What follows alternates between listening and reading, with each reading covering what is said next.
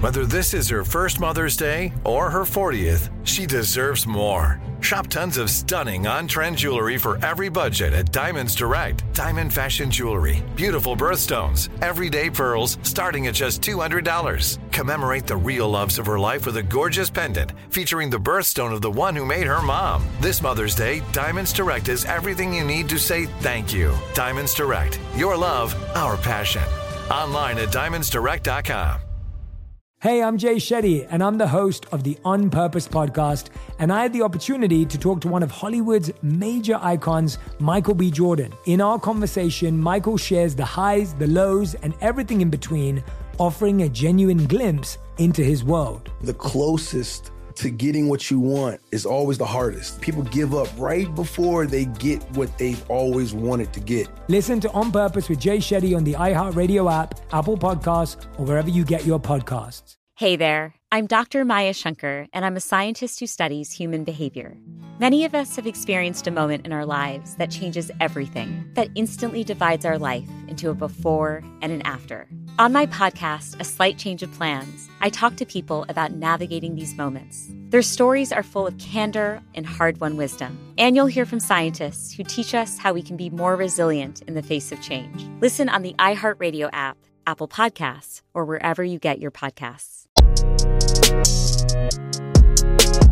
Former Senator Jeff Flake, a Republican from Arizona, has been a critic of President Trump since before the 2016 election. 2 years later, Flake decided not to run for re-election to his own Senate seat. On this episode of the Carlos Watson Show podcast, he discusses his reservations about the president and hopes for the future of his party.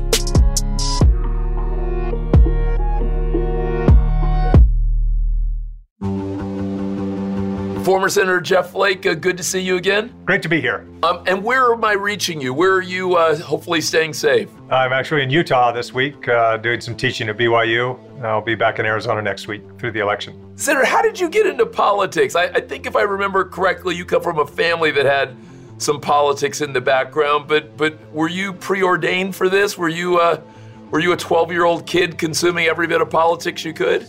No, not at all. Not at all. My father was the mayor of Snowflake, town where I was raised, but that kind of came by rotation. And get this, my uncle Jake Flake from Snowflake was Speaker of the House in Arizona. So being a Flake from Arizona, you can survive that. But anyway, so there's some history, but not much. And what did it feel like the first time someone called you senator? Well, it's interesting. Our first grandson was not yet born. He was pregnant, and people were asking all the time, what's he going to call you? Is it going to be Grandpa, or is it Nana or Papa, for my wife and me? And I was going through a tough campaign during that time. And I said, hey, if I get through this, that kid's going to call me senator because this is not easy. but yeah, it's still tough to get used to. My staff, it was all Jeff. A little hard to get used to. And what would have happened if you hadn't gotten into politics, or if you had gotten in but you hadn't done well? What do you think you would have done career-wise? Foreign service. The Foreign Service, definitely. I spent a lot of time around them. And when we were in Namibia, long before I was in Congress, 10 years before, we were kind of the token Americans in the country. But I've seen and have had responsibility, over Africa, in the Africa subcommittee, and traveled extensively and met with a lot of Foreign Service officers, ambassadors, consul generals, and admire them greatly. And it's a tough life for a family, but boy, it would have been rewarding. And we need good people in those positions, so particularly now. You, if not Africa, what other part of the world would you have enjoyed a rotation in if you had gone into Foreign Service? Cuba, South America, anywhere, far-flung islands, Southeast Asia, remote parts, what I like. Did you ever meet Castro by any chance? I didn't. I had many opportunities. In fact, one time when I was down there, he sent for me at the hotel, and I never wanted people to think that I was going down to Cuba to, for this kind of weird kind of idol worship or something, and so I would never meet with him. But one time I sent my wife, she met with him. After that 4 or 5 hour meeting, she came out and said, "Now I know why you won't meet with him." so I never did. I just didn't want people to think that that's why I wanted to, renew ties and to have unfettered travel to Cuba. So I didn't do it. What were you doing down in Cuba? You're talking to a kid who grew up in Miami, and so obviously Cuba loomed large over all things. What did draw you down to Cuba? What were you doing down there? Well, I from my first day in Congress, I was trying to lift the travel ban and allow Americans to travel. I always thought that if you want to get rid of the Castro brothers, make them deal with spring break once or twice. I mean, that's the way you do it. And I could never understand, particularly as a Republican, we preach the gospel of travel and commerce and trade and contact as a way to nudge countries toward democracy. Yet with Cuba, we said, no, it's not going to work there. And so I passed legislation a couple of times, just couldn't get President Bush to sign it to lift the travel ban. So I traveled down there frequently. And the last time, the shortest trip I had to Cuba was the best. That one, I was sent down by the Obama administration with Pat Leahy, a Democrat from Vermont, to do a prisoner swap or a spy swap. This was in December of 2014. He had been in prison in Havana for 5 years, and we couldn't move our policy anymore until he was released. And I'd been down to visit him in prison and just couldn't get the Cuban government to let him go. And the Obama administration, negotiated a spy swap. And so we flew down and were there for 31 minutes exactly on the ground, met with the foreign minister, got Alan Gross, and got on the plane and brought him home. And that was, if people ask, what was your best memory of Congress? What was the best thing? Was definitely, 30 minutes into the flight when our pilot came on and said, we've entered U.S. airspace. And that was, when Alan Gross stood up and shook his fists in the air and just breathed in and out several times, said, now I know I'm free. And it was just an incredible time. So yeah, I've traveled down there a lot, and some of the gains that we made have been reversed by this administration, but I think we'll get back. Did you look closely at running for president in 2016? Were you thinking about that in any serious way? Oh, not in 16 at all. No, there was a big field. I didn't think that Donald Trump would emerge at the top. I'd hoped that there'd be many, like 17, who would best him in the contest. So there was no thought at that time. This year, there was some encouragement and a little thought, but not much. This is the president's party, unfortunately, and there's just no getting around that right now. And have you met with the president, with President Trump one-on-one at any point? Yes, yeah, I have several times, but not until he had secured the nomination. I never did the pilgrimage to New York to get money from him or get his support before. His support of birtherism just turned me off so badly that I just could never have supported him. But when he secured the nomination, he came to the Senate and met with Senate Republicans. And, there were all 51 or 52 of us there. And he pointed at me at the back of the room and said, "You've been very critical of me." That was my first contact with him. And I said, "Yes, I have." I said, "By the way, I'm the other senator from Arizona, the one that wasn't captured." And I said, "And you have to stop saying these things about John McCain." And then I said, "And you also have to stop saying the things about Hispanics that you're saying, because you're going to kill the party." And he got angry and told me I was going to lose in November. I reminded him I wasn't up in November. And he said that he had the support of Sheriff Joe in Arizona, and that that's all he needed, kind of thing. So that meeting didn't go too well. I had several meetings after that at the White House, trying to move him on immigration. We thought that we could get him moved on DACA, the DREAM Act, because he has expressed support on that issue during his campaign. But in the end, his advisors and talk radio at night just kind of prevented him from doing anything. What do you think you will tell your grandkids one day about why Donald J. Trump became the 45th Commander-in-Chief? Like, no one else is around, just you and the grandkids. They know that, and Papa, they've got a political expert. And what will you say? Why did he win?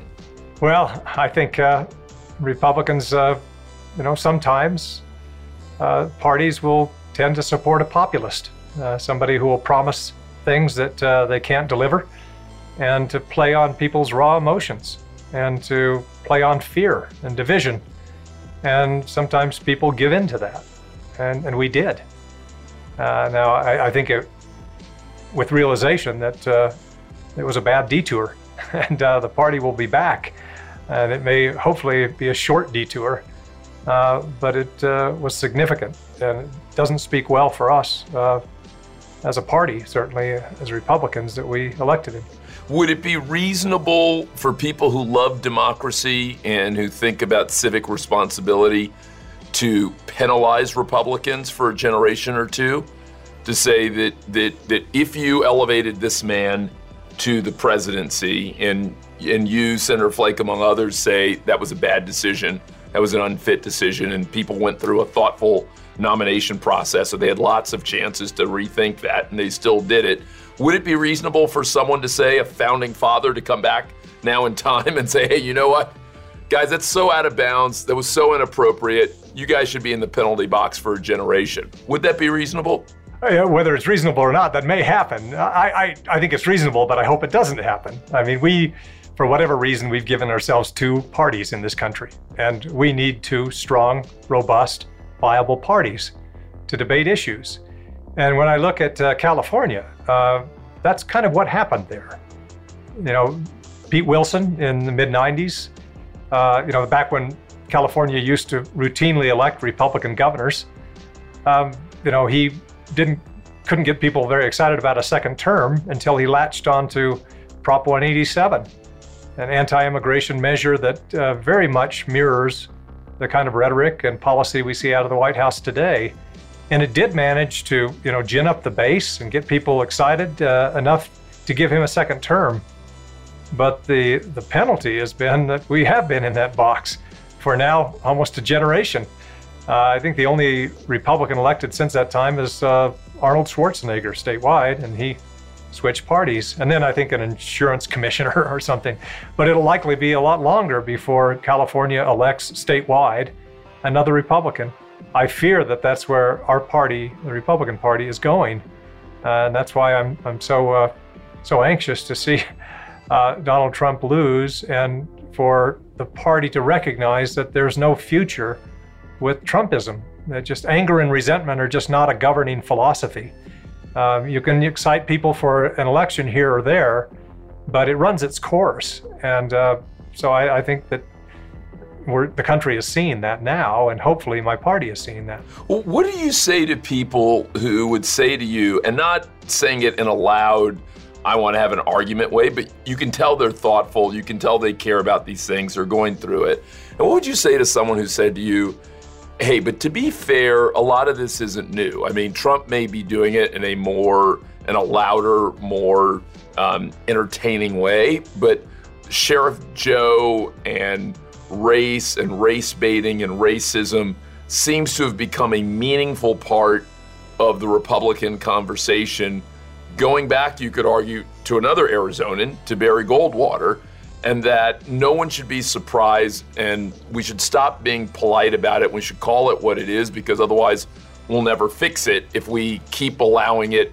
to lie kind of latent there, waiting for someone like Trump to fully activate it. What would you say to someone who, again, they're not trying to score political points, they're trying to really understand where the country is and where it can go, and would say, hey, Jeff, we need you, we need other people of goodwill to actually have a more honest, deeper conversation about race in the Republican Party? Like, what would you say to them? Well, there's always been this element in the party. In the 1950s and 60s, it was the John Birch Society who saw conspiracy everywhere. Fluoride in the drinking water as a form of mind control. Dwight Eisenhower is somehow a closet communist. And the truth is, you mentioned Goldwater, he and Bill Buckley at that time made a concerted effort to sideline that group and divorce them from the Republican Party. What they said at the time is, we cannot have that emblem of irresponsibility as part of the Republican Party.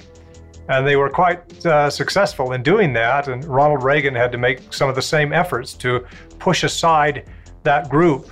The historian John Meacham the other day was mentioning that kind of phenomenon and saying that there's always been that 10 or 15% of those who support Republicans who may harbor those kind of feelings. His concern, and it is mine too, that it's a much bigger percentage of the party today. He thought maybe upwards of 40%. I don't think it's that. But I do think that it's a responsibility of elected officials to state strongly that element should have no place in the party. And that has not been the case. President Trump has been loath to criticize anyone who supports him. And he's going to have to if Republicans are going to be relevant in the future. Or he's going to have to leave and the party is really going to have a reckoning. So yes, there is that element. They're there and we need to distance ourselves from them. I should mention that there's a glorious tradition of Republicans supporting Democrats when the Republican who has been nominated is too far out of the mainstream. In 1992, David Duke was the Republican nominee for governor in Louisiana. And at that time, George H.W. Bush and several Republican senators strongly endorsed the Democrat. It was Edwin Edwards, who had his own colorful past, having been indicted on criminal charges. In fact, there were bumper stickers going around at that time saying, "Vote for the crook, it's important." And sure enough, Edwin Edwards was elected. He was gone, a term later or so. But we didn't have David Duke as the standard bearer of the party in Louisiana. That was important. And today, when we see those elements cropping up, whether it's as part of protests or militia groups or whatever, we have to call them out. It's the responsibility of elected Republicans to do so. What if someone said, though, that a deeper cleaning is needed? That you're right, that there's a real problem, whether it's 10 to 15% or 40% or whatever the number is, but clearly there's been an integration of this kind of racist element into the party, and that unless there is a fundamental deep cleaning or kind of really serious reckoning, I'm almost thinking Truth and Reconciliation, South Africa style, that we're always going to have that and that's not okay. What if someone kept pushing you? You understand where I'm going, kind of. If someone said, Senator, we need profiles and courage on this. We can't just do this on one-off basis. There's a more systemic problem here. We need a systemic answer. Well, would you agree with them that there's a systemic problem, or would you say, no, we can keep doing these one-offs when it's David Duke, when it's someone else who seems outside of the mainstream? Well, nothing focuses the mind like a big election loss, and we may be in for that.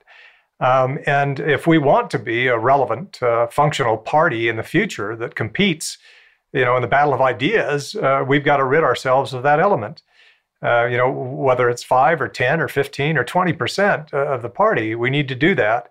What I'm trying to say is, those who are, charged with leadership, those who have been elected, it's their responsibility to call these people out and to make certain that they don't want that kind of support, that they're not going to rely on that kind of support. I do think that still this country, I believe as a conservative, that if given the choice, most Americans will choose the more free market conservative path most of the time. But we've got to compete in the battle of ideas. And right now, it's just a battle of personalities. And are you with the president? And we're not going to get anywhere with that. So, all right. So I want you to play prognosticator for a minute. What do you expect is going to happen this fall? And then look ahead to me as a result of what you expect to be true over the next couple of years. Who's going to win? Is the president going to win re-election like most of our modern presidents who typically win re-election? Or, is Uncle Joe going to become President Joe? Well, I don't know if my predictions are just my preferences. And I will fully admit I was completely wrong in 2016. But I thought ever since 2016 that it would be difficult for the president to put together that royal flush again in the Electoral College. Even before Corona, before the economy collapsed because of Corona, then it would be difficult. I think it's virtually impossible now, given the way he's handled the coronavirus and his statements. And you can only drill down on the base so hard. You've got to broaden your base and your electorate, and the president has made no effort in doing that. So I do think Joe Biden will win, probably handily. The real question is the Senate right now. And while Republicans, we don't deserve to keep the Senate, I think given kind of the supine attitude we've taken with regard to presidential authority and what he's done, I hope we do. I like divided government. And when I look to the future, if Republicans are to become the responsible party again, and if we're going to have governing principles rather than just kind of own the libs kind of thing, it helps to have some power and some basis to do that. I'm afraid if we're completely in the wilderness, then we can continue to act irresponsibly. And so I hope that doesn't happen. But right now, if the election were today, I think that Democrats would control both chambers and the White House.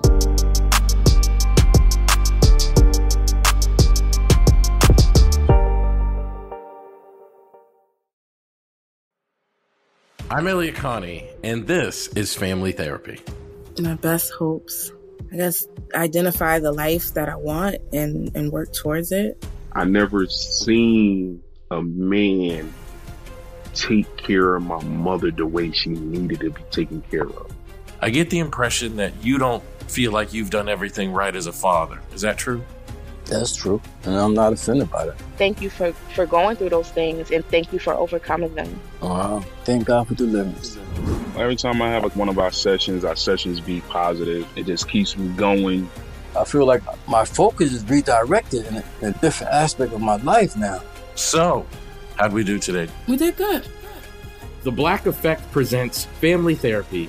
Listen now on the Black Effect Podcast Network, iHeartRadio app, Apple Podcasts, or wherever you get your podcasts. I'm Tamika D. Mallory. And it's your boy, my son, the General. And we are your hosts of TMI. New year, new name, new energy, but same old us. Oh, yeah. And catch us every Wednesday on the Black Effect Network, breaking down social and civil rights issues, pop culture, and politics, in hopes of pushing our culture forward to make the world a better place for generations to come. But that's not all. We will also have special guests to add their thoughts on the topics, as well as break down different political issues with local activists in their community. If you like to be informed and to expand your thoughts, listen to TMI on the Black Effect Podcast Network, iHeartRadio app, Apple Podcasts, or wherever you get your podcasts. That's right.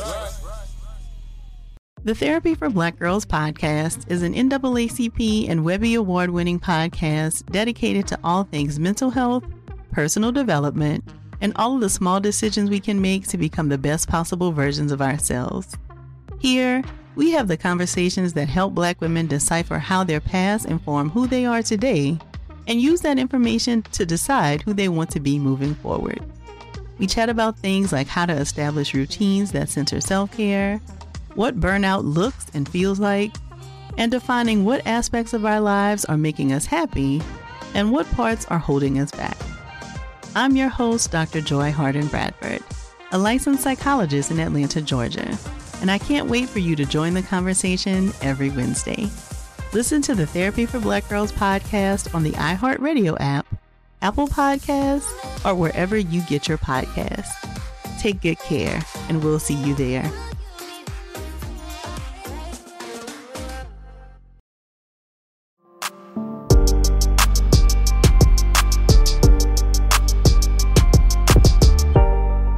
Now, you heard the president seem to not guarantee a peaceful transition if he were to lose. What do you think would really happen in that? I mean, because when I was growing up, they made movies called War Games and things like that about what would happen with a rogue president or a rogue kind of commander-in-chief, but it was always kind of, it was always kind of a drama or kind of made up. No one really thought it was going to happen. But now we're at a place like, literally, what do you think would happen? As someone who's been an inside player, part of the most exclusive club, if the president were to seem to lose, but there be controversy around it and refuse to accept the loss, play it through for us, war game it a little bit. What would actually happen? Well, the president seems to be laying the groundwork for a challenge or to place the blame or try to hold on if he doesn't win the election in a genuine way. I don't put it past the president at all to try that. But in order to be successful at that, he would have to have the institutions of government support him. And I just don't think they will. In fact, I know they won't. Take the legislative branch. I've been disappointed that, that some of my colleagues haven't stood up at certain times and challenged certain statements of the president. And even now, when he makes these kind of statements, to more forcefully renounce it. But I can tell you, there aren't many of my former colleagues. In fact, there are very, very few who want to see him still in office if he hasn't won a genuine election. There's a lot of fear. There's a lot of fear of the Republican base that he controls, but there's no love for the president. Because when you're elected to the Senate, you aspire to do more than defend the president's tweets or to approve the executive calendar. You want to legislate. And my colleagues know that Trumpism doesn't have a future. This is a demographic cul-de-sac. And virtually all of them know that. And so he won't have support. And then among the judicial branch, certainly with the courts, there's this popular lore that he's populating the courts who will then come and protect him if he hasn't won a general election. That's baloney. I don't know of one judge, certainly not on the Supreme Court or on any circuit court or any court, that would try to keep him in office if he hasn't won a genuine election. So I don't think the institutions of government will support him. Interesting. And what about the military? What do you think the military would do in that case? It goes without saying, not at all. No. I mean, all the institutions, whether it's the legislative branch, the judicial branch, the courts, and the military, no. If he has not won a genuine election, no, nobody's going to stand up and try to keep him in office. So I think if there's worry out there that's misplaced. Like I said, I'm not putting it past him to challenge the election. And I do have a concern, how the votes will come in. He's likely to win a majority of votes on election day, but the vast majority of votes will be cast before election day. And in Arizona, just take my case, 7 or 8 years ago when I was elected to the Senate, midnight on election night, I had a 5 percentage point lead, and my opponent called and conceded, and I slept well that night. 24 hours later, as more absentee votes were counted, my 5 percentage point lead, was whittled down to about 3.5, and my opponent was sorry he called and conceded so soon. We're likely to see that play out in states like Arizona and other states. Republicans tend to vote more in person, and Democrats more absentee ballot or mail-in voting. So I am concerned about how this is going to be reported out, and I hope that media outlets and everyone is prepared to say, hey, election day isn't all of it. Votes will be counted, and it's not that something nefarious is going on or somebody's trying to cook the books later.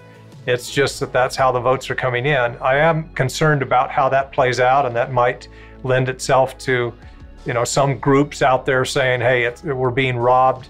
And this narrative has been created already by the president. So it'll be easy for those groups to believe that. What did you think about the situation in Michigan? Did you hear about the plot to kidnap Democratic Governor Gretchen Whitmer by some white militia men? What did you make of that? Yeah, it's just horribly unfortunate, but unfortunately not isolated.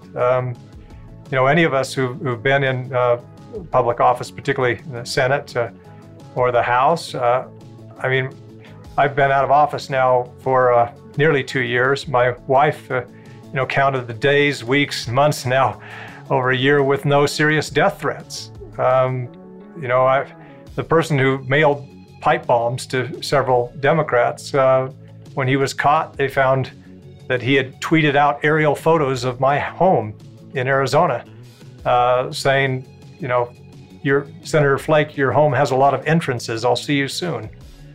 We've had things like that happen quite a bit. I was on the baseball field being shot at.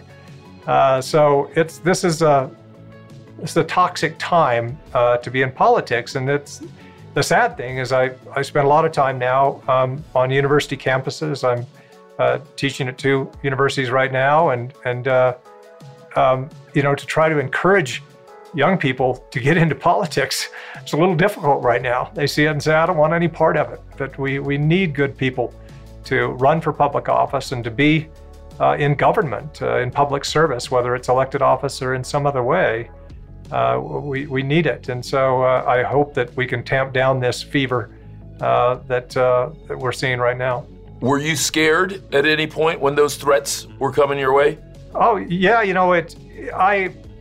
In years past, during my first several years in the House, there would be the odd threat here or there, and I would just poo-poo it, and some on my staff would get concerned, and I would, almost make fun of them or ridicule them, and then Gabby Giffords got shot, and I remember driving down to Tucson and hearing it reported erroneously that she had been killed, and then I remember calling some of my staff and apologizing profusely for not taking these threats seriously, because even if you survive it, sometimes your staff does not. And fortunately, Gabby Giffords has been able to recover, mostly, and that some of her staff members were killed, and a federal judge was killed in that shooting, and in other areas as well. In the baseball shooting, we had a couple of staff members who were shot and barely survived. So it's not just the members of Congress or elected officials who are in danger. It's those around them and their families. And we had death threats sent to my wife, to her cell phone, beheading videos with the names and addresses of our children. It gets rough out there, but it'll get better. I'm sure of it. I hope it. I really, really hope it will. I'm both sorry to hear that, but also, as you say, probably more grateful and appreciative. I hope I always have been grateful, but even more grateful of public service. And I do appreciate you bringing up the point about staff. We so often obviously focus on the principals, but as you said, I think of James Brady, who was painfully injured when someone shot at President Reagan years ago. And you're right, people may forget. I don't even want to call it collateral damage, but that multiple people can be impacted by a shooting or by an attempt. Senator, let me take you to kind of a very different topic. You're Mormon and have grown up in the Mormon faith. I've gotten to know Senator Romney a little bit over the years and really enjoy him. We've always had good conversations, and he and I have talked a little bit about, in his mind, the role of his faith, both in his life and in his public life and work. How do you think about the state of Mormonism here in the U.S. today? And I know that's a broad and open-ended question, and I don't mean to ask you for a treatise, but I am just kind of curious to take a snapshot in 2020. And, what is it to be a Mormon in the U.S. today, good, bad, or otherwise? Well, I was fortunate when I got to Congress. You had, many Mormons who had preceded me there, and not just as Republicans, but Harry Reid, a good member of the church who was a majority leader in the Senate. I didn't often agree with some of his policies, but what a good man and a good example for the church. And then Mitt Romney, obviously running for president. I think people saw at that time a good and decent man who was Mormon. And that really made life easier for a lot of the rest of us who people may have had misimpressions about who we were. And so I've been grateful to follow a lot of people who set good examples, and I see that in a lot of faiths. So I'm proud to be Mormon, and I'm glad that there are good examples like Mitt Romney and others in office. And how has your faith shaped you? I guess I ask you that in part as the grandson of a Baptist minister, and I know that faith does and doesn't play a big role in various people's lives, but has faith been a key shaper of who Jeff Flake is? Has it been a minor player? How has your spirituality played out in your in yourself and who you are today? Well, it has provided a spiritual grounding, and I hope that I've lived up to it. It's a very big part of who I am. It's maybe the most important part of who I am, my family and me. So it means a lot to me. I mean, as far as the type of politics I practice as well, I mentioned I grew up in a town called Snowflake, founded by my great-great-grandfather and Erastus Snowflake. But in the early days of the church in Arizona in the 1800s, the church leadership was concerned that there might be too many Mormons in one party or another. They wanted, a good debate and then to be represented by both parties. And so in a lot of congregations in the late 1800s, they would go and say, whoever's in the left pews, register Democrat. Whoever's in the right pews, register Republican. In my town of Snowflake, the demarcation was Main Street. Those living east of Main Street were to register Democrat, west of Main Street, Republican. The Flakes lived east of Main Street. And so really, until my father's generation, we registered Democrat. And it was an important lesson to me that, that party shouldn't matter as much as a country. If there was a partisan gene somewhere in my line, it wasn't passed on to me. So maybe to my political detriment, I just never saw politics that way. I found it hard to see the opposition party as the enemy.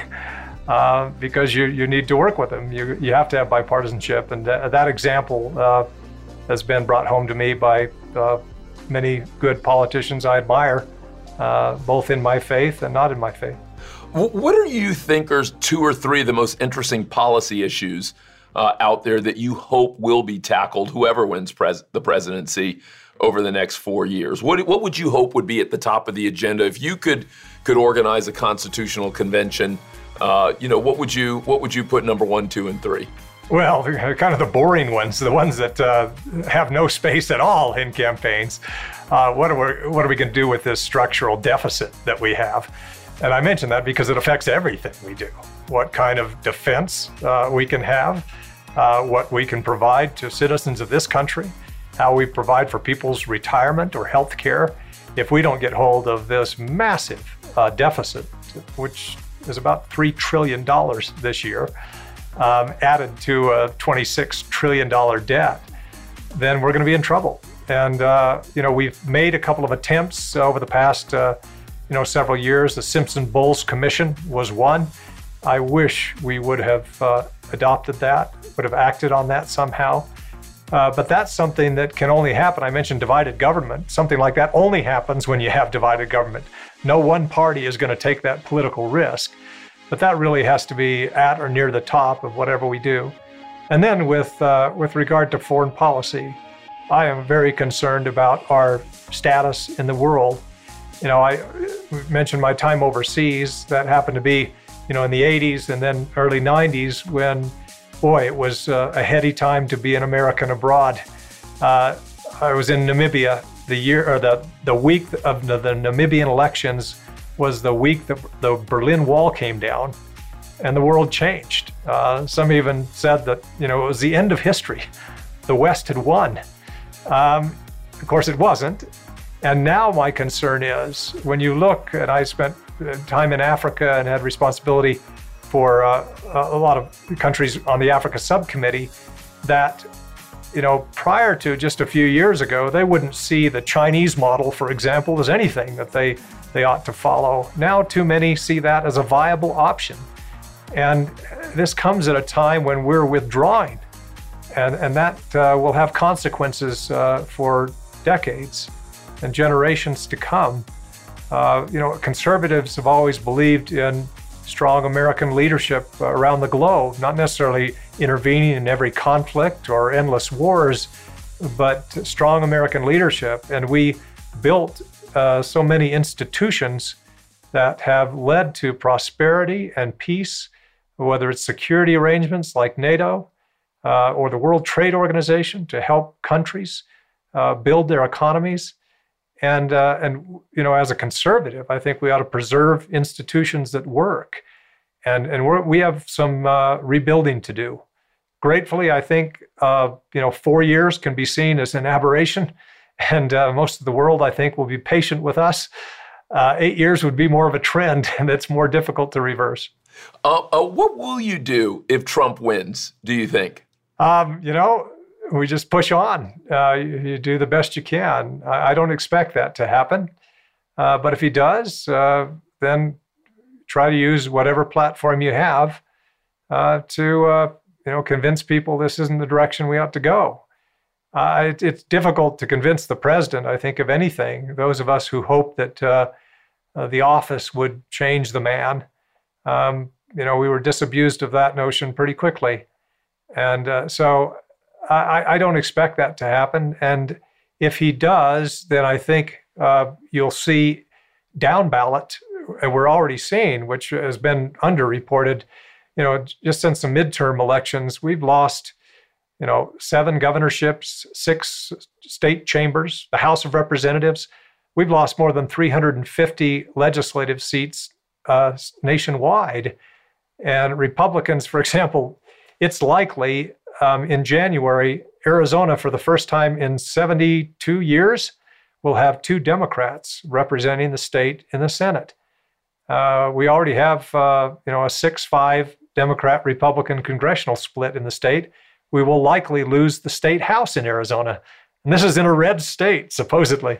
So I think that, that politics will change, and ultimately Republicans will realize there's no future here. But it can be painful in the meantime.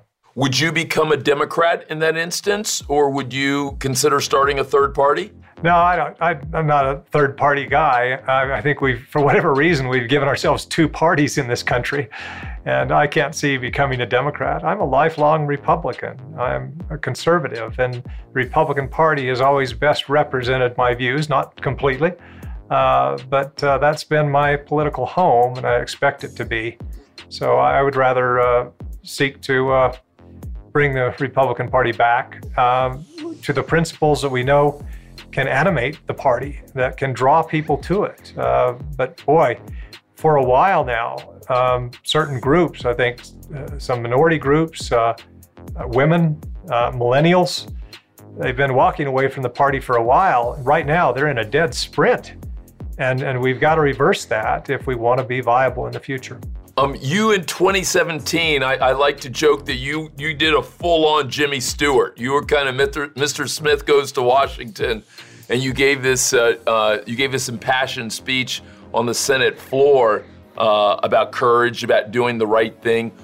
What happened after you did that? Did people come up and say, "Hey, Jeff, you did the right thing"? Did people say, "Jeff, bye-bye, that's kind of the end of your career"? What happens? Take us inside the club, most exclusive club in the world, the Senate. What happens after you go full Jimmy Stewart on them?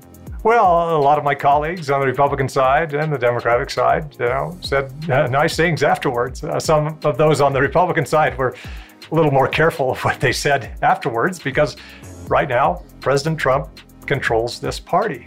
And if you are up for re-election anytime in the future, certainly at that time, you knew that the president could pick up the phone and generate a primary for you, that you would not survive. And so that really conditioned a lot of people's response. But my colleagues know the score. They don't like what is happening, I can tell you. They aspired to do more, like I said, when they became a senator, and they don't think that this is the right direction for the country. But they're trapped right now by knowing that the president controls the base of the party. I was grateful to be able to still have 15 months after I announced that I would retire, not run for re-election, to speak out. And I tried to use every platform I could to talk about the dangers that were coming if we didn't turn around. I certainly didn't change the president or his policies, but I did what I knew was right.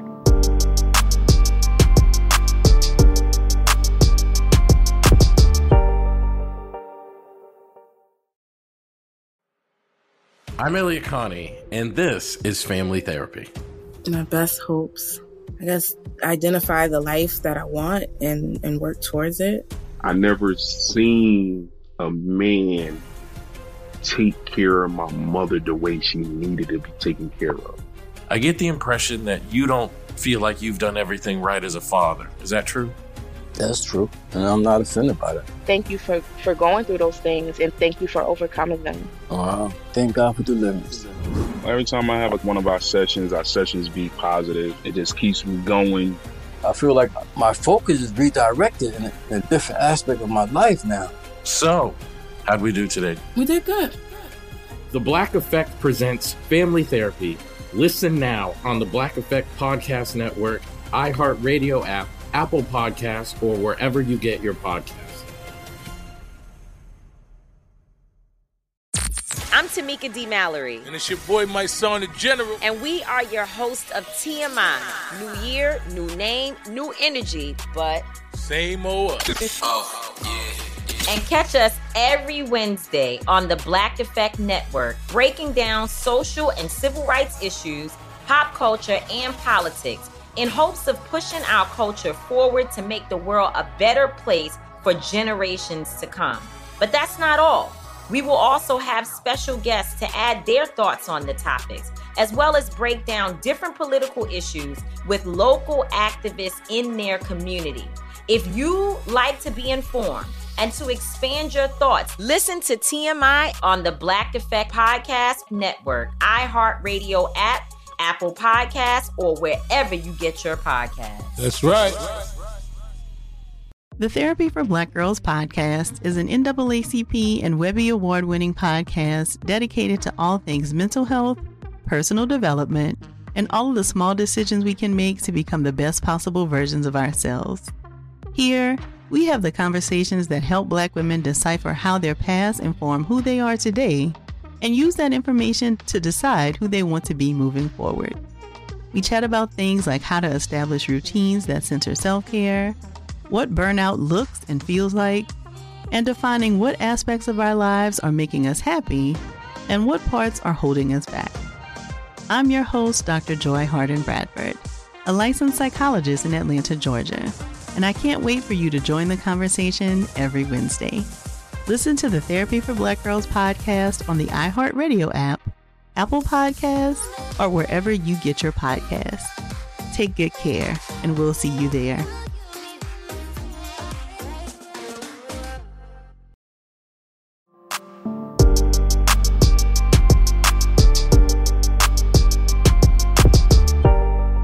Another bold thing you did in your last 2 years was around the Brett Kavanaugh hearings when he was a judge, a nominee to be on the Supreme Court.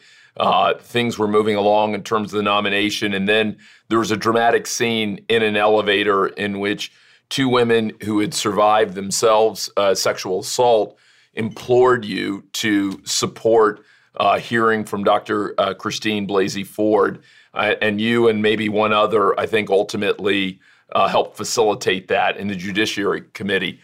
Upon reflection, did you do the right thing in extending that and allowing her testimony? And even more than that, if you had to do it all over again, would you still have supported Kavanaugh, or did you make a mistake? And if you had to do it all over again, should you have opposed Justice Kavanaugh?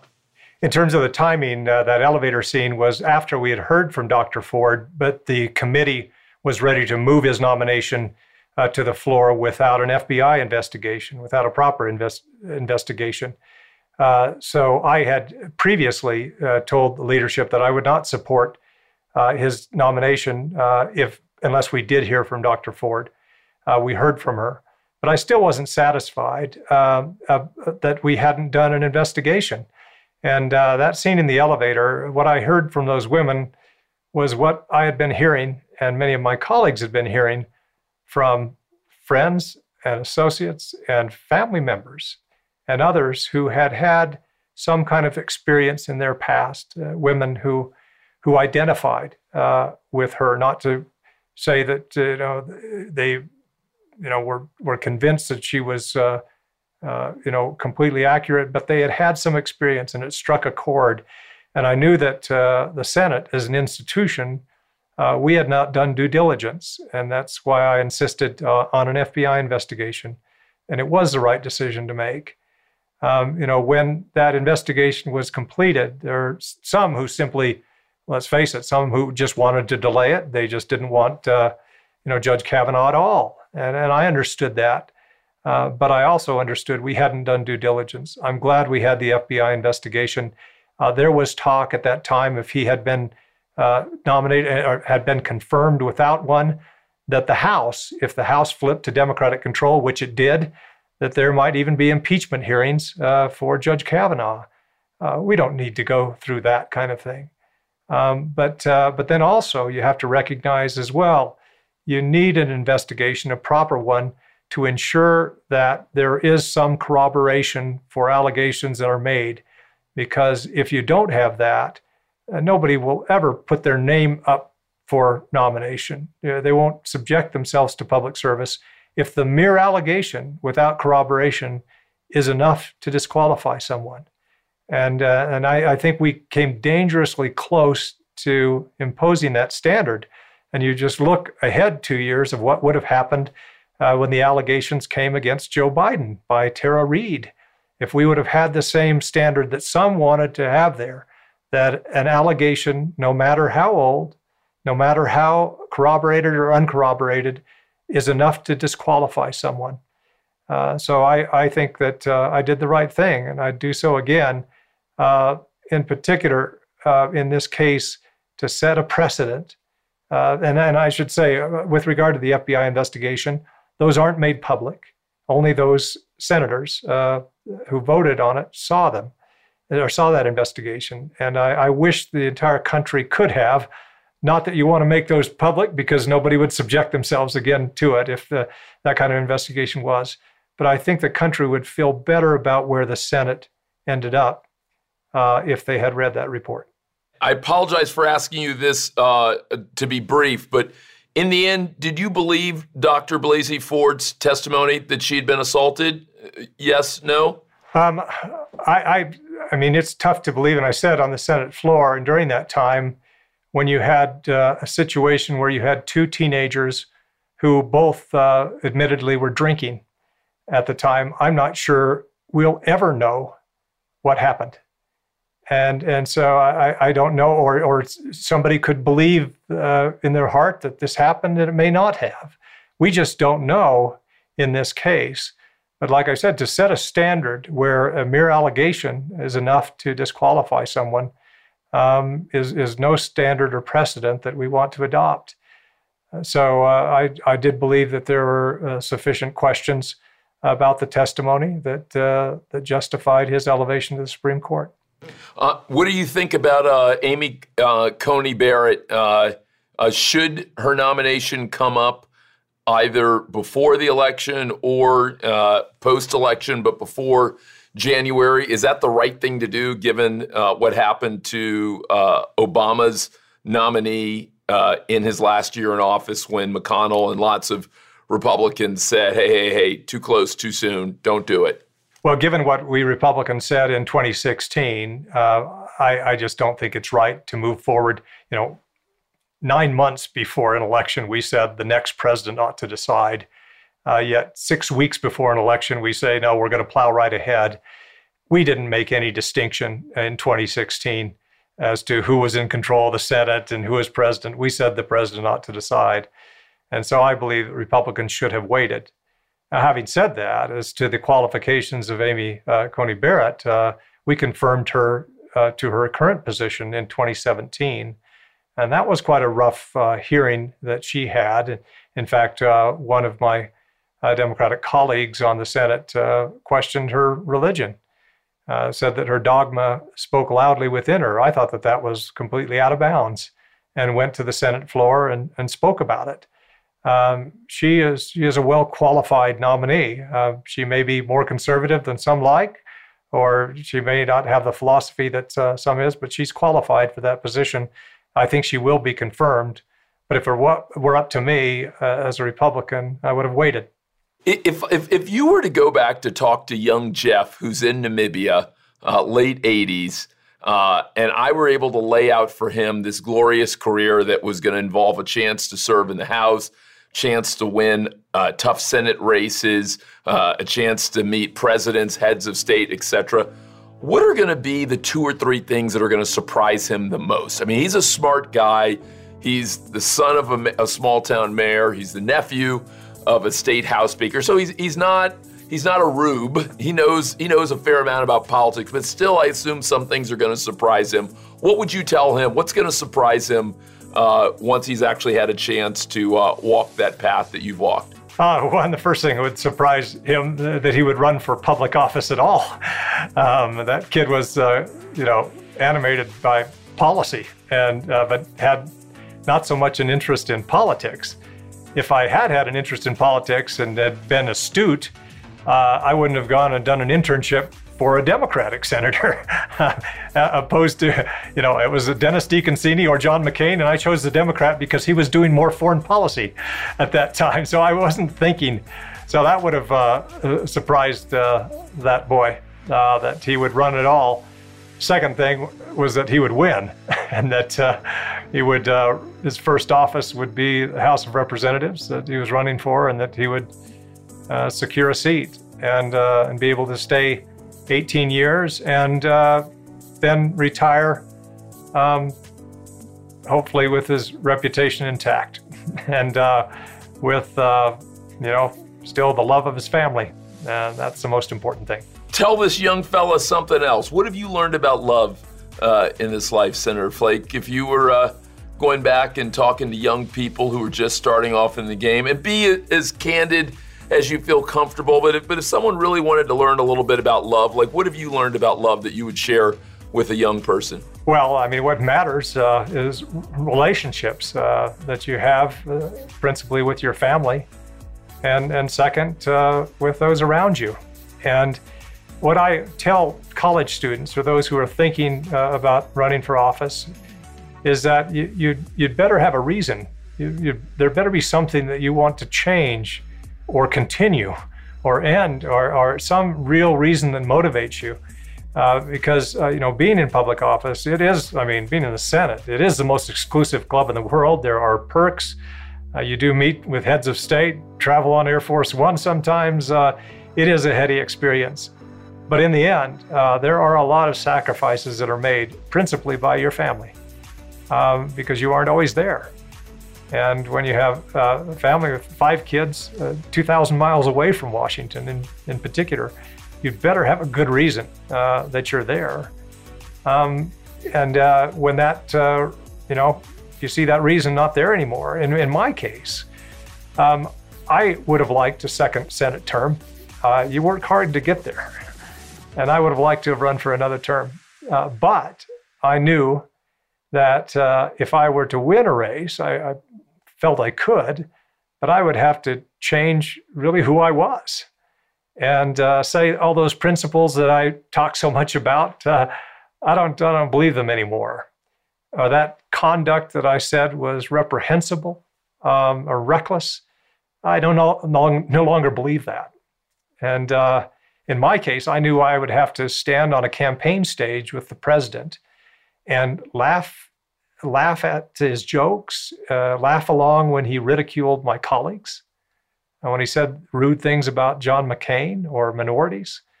And I knew I couldn't do that, largely because of the love of my family, that I would, there's a long time after public office, whether I served another term or not, and I would have to live with myself. And I didn't feel I could if I changed my principles. And so I would make sure that those who are looking to run for public office have a good reason, more than just wanting to have the title. And if you do, you can enjoy it and do good for the country and still have the love of your family. Love that. Senator Flake, as we wrap up, I want to do a little bit of what I call rapid fire. I'd love to hit you with a half dozen or so things and get your immediate reaction, if you don't mind. Sure. Your favorite comedian? Favorite comedian? Well, John Candy was always, back when. Just love the man. I love the big fella. He was funny as well. What's one of your favorite books of all time? Long Walk to Freedom by Nelson Mandela. Just an incredible autobiography and very genuine and real. Biggest mistake you've ever made? Biggest mistake? Oh, boy. Playing squash last week and pulling my hamstring and having to have surgery this week. Maybe that's just the most recent. But, I don't know. There are too many to mention. I'm still enough of a politician not to go there. Most talented natural politician you ever met? Oh, well, Lindsey Graham has always been, in terms of, I served with him in the House and then the Senate, the turn of phrase and comedic timing and whatnot, he was tops. I haven't agreed where he's been recently, but he's a natural politician. Rival survival, most interesting thing that happened during your television adventures? Well, I did survive for a week on a remote deserted island with a Democrat, Martin Heinrich, senator from New Mexico. We wanted to prove that a Republican and a Democrat could get along. We made it just a week with just a machete between us. And so the most interesting thing is coming back, not one of our colleagues knew that we had gone. We went on a lot of television shows to talk about the experience, but Stephen Colbert probably had the best remark. He ran a clip of us spearing fish or something and said, Flake and Heinrich proved once and for all Republicans and Democrats can get along if death is the only option. So for what it's worth, we've proved it empirically. But I hope that we don't have to take such extreme measures as marooning ourselves on a deserted island, although seeing Schumer and McConnell, on a deserted island together, surviving that has some maybe comedic value, if nothing else. That would actually be good to watch. It'd be crazy to see Pelosi and Trump. That might even be crazier, but would be interesting to watch that. If you got a chance to either be a professional athlete or professional musician, what would you choose? Oh, athlete. No question. Play professional football. And what sport? Would be phenomenal. Football. Yeah, definitely. That's where it's at. I played high school football. Was a mediocre high school athlete, but enjoyed that immensely. But then congressional baseball, I learned to love that sport. And 18 years of it, it still remains one of the best institutions in Congress that promotes bipartisanship. Your favorite athlete? Favorite athlete? Oh, Bo Jackson. The guy was not just a two-sport athlete. He could have been a 3 or 4 sport athlete and be, dominant in all of them. And your nickname growing up? Hey, when your last name's Flake, do you really need a nickname? Come on, let's get real.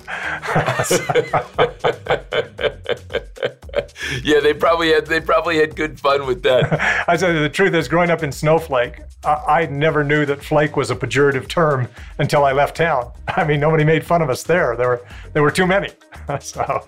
Well, by the way, what was that like? Like, I grew up in Miami, so, relatively big city. Like, how big or how small was Snowflake?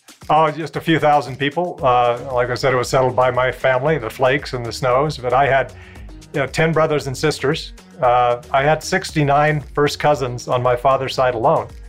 That's how I got elected. I mean, that helps. Everybody voted twice. I love that. So I have a lot of cousins out there and a lot of support. Wait, now, did they stick with you through thick or thin, or did someone tell me that they may have teased you and turned on you at the end? No, I have to say it would be a little uncomfortable right now to ride in the parade in Snowflake on the 24th of July, our celebration there. I probably wouldn't chance it right now.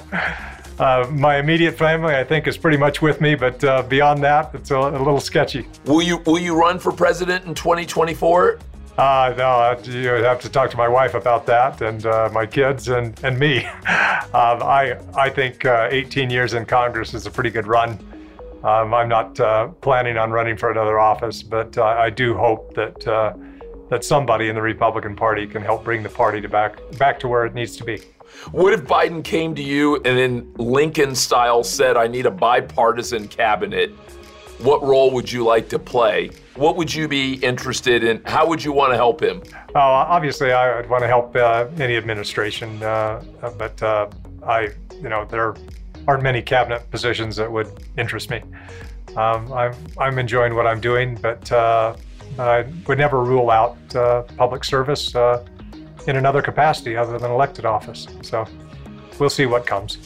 Interesting. I thought you were going to say UN ambassador or state, given your interest in foreign policy. Oh, those obviously, that would be an incredible honor. And he has a lot of good choices, a lot of good people, I'm sure, clamoring for those positions. Hey, finally, on the show, we often talk about dreaming fearlessly, and we try and think carefully about what it takes not just to dream fearlessly, but kind of bring those dreams alive.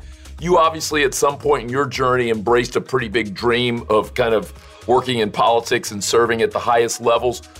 What advice could you give to someone else about how to dream fearlessly and bring those dreams alive? Well, take chances. I mean, I didn't think that I'd be in this position at all, but the jobs that I took, the risks that we took. My wife and I moved out to Washington without a job just to do an unpaid internship. We were incredibly dumb and naive in terms of the cost and the likelihood that we would land the kind of job that we would need. But I'm glad that we were naive. I'm glad we took the chance. And then to, when we had a 1-year-old child, to move off to Southern Africa, before the internet and away from family and friends. That was a bit of a risk, but boy, I wouldn't trade that experience for the world. So take risks, particularly when you still can, when you're young, and when family obligations or other things don't bind you down. Senator, I love that. I love your adventurism. I love your openness. Even though you've been a little bit coy about it, something tells me we haven't seen the last of you in public office. And I'm going to smile and look forward to a follow-up of this conversation next year. It's great to talk to you, Carlos. Thanks for listening to the Carlos Watson Show podcast. Please leave us a review wherever you listen to podcasts.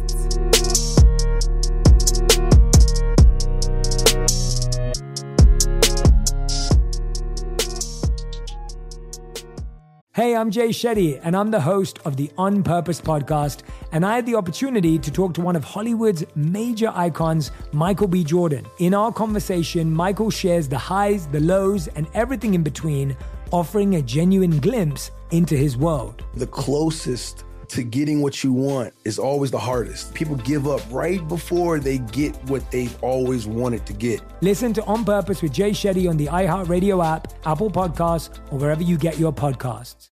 Listen to the highly anticipated 100th episode of Tank and Jay Valentine's R&B Money Podcast with artist Chris Brown. Even working with you, from Carrie Hilson, Adonis. Back in the day, I was 15, 14 doing that album. So like I said, I was in school like, okay, this is how you do it. This is how you make a song. There's a verse, a pre-chorus, and then a hook. I didn't know none of that. You learned that over a summer, bro. That's what it felt like. That's what it felt like. Listen to R&B Money on the Black Effect Podcast Network, iHeartRadio app, or wherever you get your podcasts. Hey there, I'm Dr. Maya Shankar, and I'm a scientist who studies human behavior. Many of us have experienced a moment in our lives that changes everything, that instantly divides our life into a before and an after. On my podcast, A Slight Change of Plans, I talk to people about navigating these moments. Their stories are full of candor and hard-won wisdom. And you'll hear from scientists who teach us how we can be more resilient in the face of change. Listen on the iHeartRadio app, Apple Podcasts, or wherever you get your podcasts.